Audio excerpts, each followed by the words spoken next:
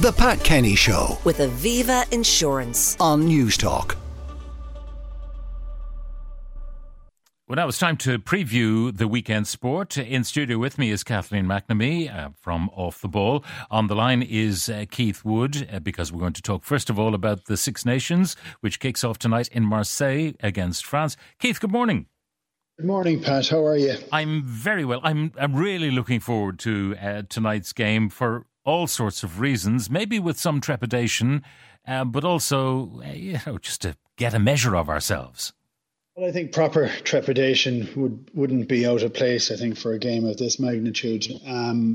But you've two teams, I think, who struggled in the World Cup to get to where they wanted to. They both went out in the quarterfinals. I think it'll be a cracker. And I'm not going this evening. I'm going to watch it from home. But I've been in that stadium. It's one of the wonders of the sporting world. The atmosphere there is going to be absolutely incredible.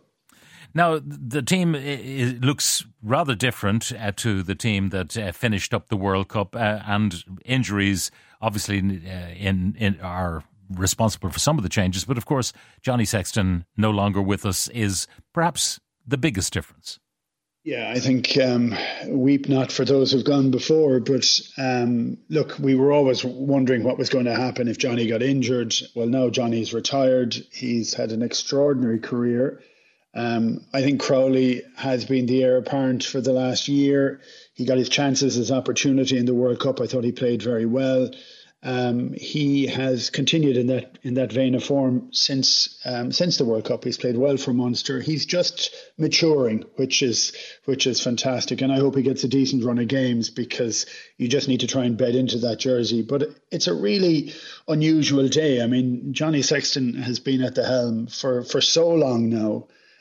This post-Johnny era is going to start this evening. And look, you don't expect perfection at the start, but we are hoping that we get a really high standard from Crowley and that the team respond accordingly. Now, you've watched Crowley in action.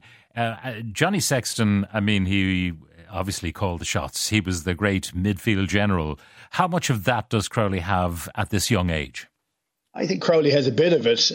He may not quite have the level of bitter anger that Johnny would have had. He was like a bag of pub cats half the time. But he'd have a go at everybody around him, including the referee and everything. I think Crowley's a little bit more measured. He's also quite physical, but he's a natural ball player. So it's how the team works around it. I mean, I've been really impressed with what Farrell had done in the last couple of years, where he changed the focus to it being just about the number 10, but to be about other players taking on some of the control and some of the leadership that was required, but also to make some of the decisions. That should make it easier for Crowley. I think if it was 2 years ago, Crowley would have been just dropped in at the deep end. I think the structure seems more comfortable for interchange at the moment. Now, one of the key positions is always that of captain, and Peter O'Mahony is captain. And I was thinking about the Munster match, Munster doing so well, and then he's taken off after 60 minutes because he wasn't as match fit perhaps going into that game as he might have liked himself. But after he went off, Munster kind of got lost. Yeah, look, that's one of the issues you have to deal with it. I mean, I think if you look at Munster, you would say they do not have a huge amount of leadership contenders. But if you look at Ireland, there are a lot. So I would be very comfortable when I look down the squad to see Dan Sheehan or Caelan Doris quite comfortably able to take over that mantle if Peter has to go off. I don't think Peter will want to go off. That would be his form, not to go off at all. And I do think there's a benefit in that. I didn't think Peter would be made captain. Actually, I thought it would have been one of the previous guys I mentioned. But there is a benefit to it where you can share the load for a season or a season and a half to try and make these younger players get used to the idea and the pressures the captaincy brings. But they'll be able to cut their teeth on that in this Six Nations anyway, because there's no way Peter will be able to play every minute of every game. Now, the people we want to look out for, particularly Munster's Calvin Nash, we want to see how he performs. And certainly Joe McCarthy of Leinster, he seems to have earned his spurs. but it'll be interesting to see them in this new milieu. Yeah, I think Calvin Nash he's had a consistency of games for the first time in a while. He's been plagued with injury earlier in his career, and now he's getting a chance. And by playing week after week, his confidence has grown. His eye for the ball has grown. He plucked a cracking try there a couple of weeks ago from nothing. And so he gets his chance, which is great. I think it would have been very tight between himself and Jordan Larmour. Joe McCarthy, for me, is a big lump of a kid who is on the edge, which is great. Right? He kind of pushes his weight around, which is what every other team in the world is doing. So I'm interested to see how he'll go. My expectation for him is that he'll play well, but he'll tire because he's against some of the huge guys.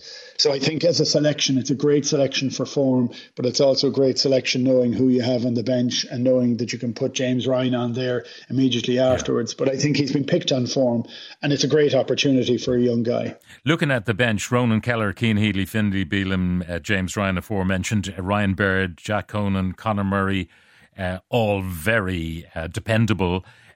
Kieran Frawley, very young, very talented, and he would presumably have to move in if Crowley was injured. What do you make of Frawley? I'm very comfortable with Frawley. I think he's an assured player. He, again, has had a lot of injuries and he's had to try and deal with that. I thought he was very good a couple of years ago, and then we didn't see him for about a year. He plays well. He just needs to play without forcing anything. But he's even though he's a guy who's been injured, he's quite robust. And I know that sounds like a contradiction in terms, but he's a big guy standing at 10. I'm not worried about him at all. Conor Murray, I was a bit surprised on. I know why he's been picked. He's picked because he's very big and he's defensively very strong. He's got a fantastic box kick. And that would be a nod maybe to how we might play towards the end of the game. Yeah. I just like Craig Casey. I like the way he speeds the game up. I like the way he's wherever the ball is, and the ball is flashed out of his hands quickly. And I thought he'd have a better rapport maybe with Crowley. All right. Well, we mustn't get ahead of ourselves. 27 games since 1972. We drew once. We lost 23.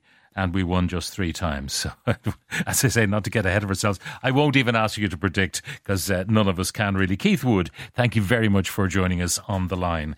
Kathleen Mcnamee, looking forward to all this rugby weekend. It's going to be great. Maybe England-Italy could be. Yeah, Six Nations is my favourite tournament across all sports. So I'm very, very excited for the weekends to come over the next 5 or so weeks.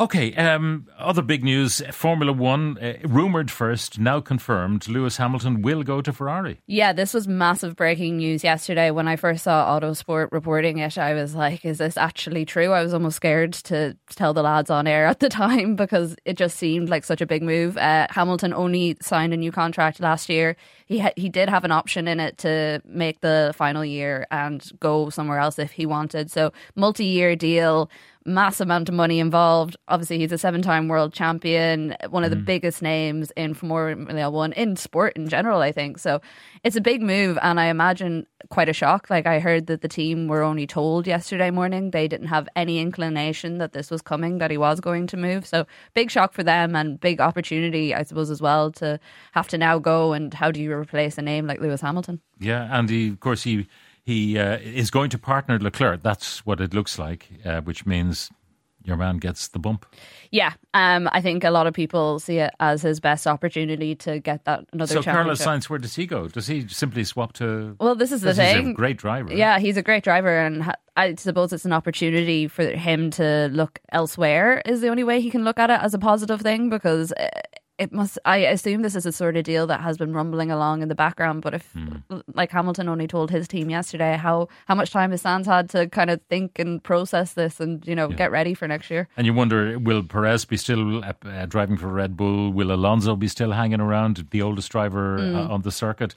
Hamilton would become that if Alonso left. Well, it does make you wonder, is this like an opportunity for Formula One to, I suppose, inject some excitement into the championship? Because we've talked about it so many times in these morning slots that, you know, it's been a bit boring, even though you're watching like one of the best drivers in the world absolutely dominate. So maybe this is an opportunity for teams to shake things up and give us a bit more of a contest. I wonder, has Hamilton just been annoyed about the quality of the car, number one, but also that they didn't make enough noise when that bad decision was made to allow Verstappen to take his first title. Yeah, you'd have to think that it's a build-up of things over the last while, because I don't think you make such a dramatic situation like or decision like this off just one thing. And that's some great ties over the weekend of the Premier League after Manchester United's extraordinary game last night. Yeah, last night was absolutely crazy from Manchester United. I mean, what a storyline. Marcus Rashford, after everything that had happened to him over the last week or so, coming in, scoring in the 5th minute. Højlund, who has had a great run of form the last while, getting that 22nd minute goal.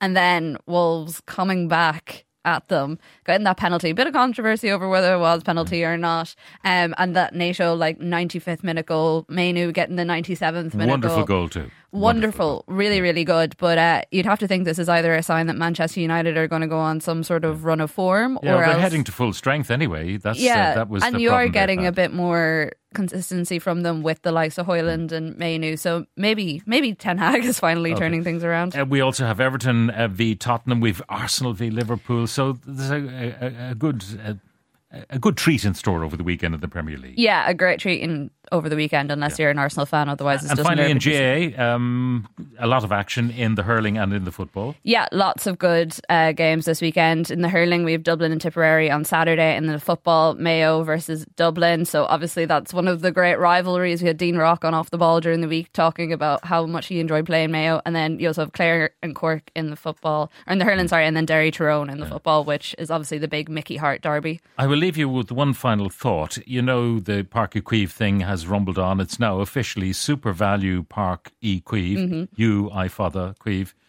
SPUC. Spook. Will it catch on? I would love it. Are you going to Spook at the weekend? The off the ball bulletins. Okay. Kathleen Mcnamee, thank you very much for joining us. The Pat Kenny Show with Aviva Insurance on News Talk.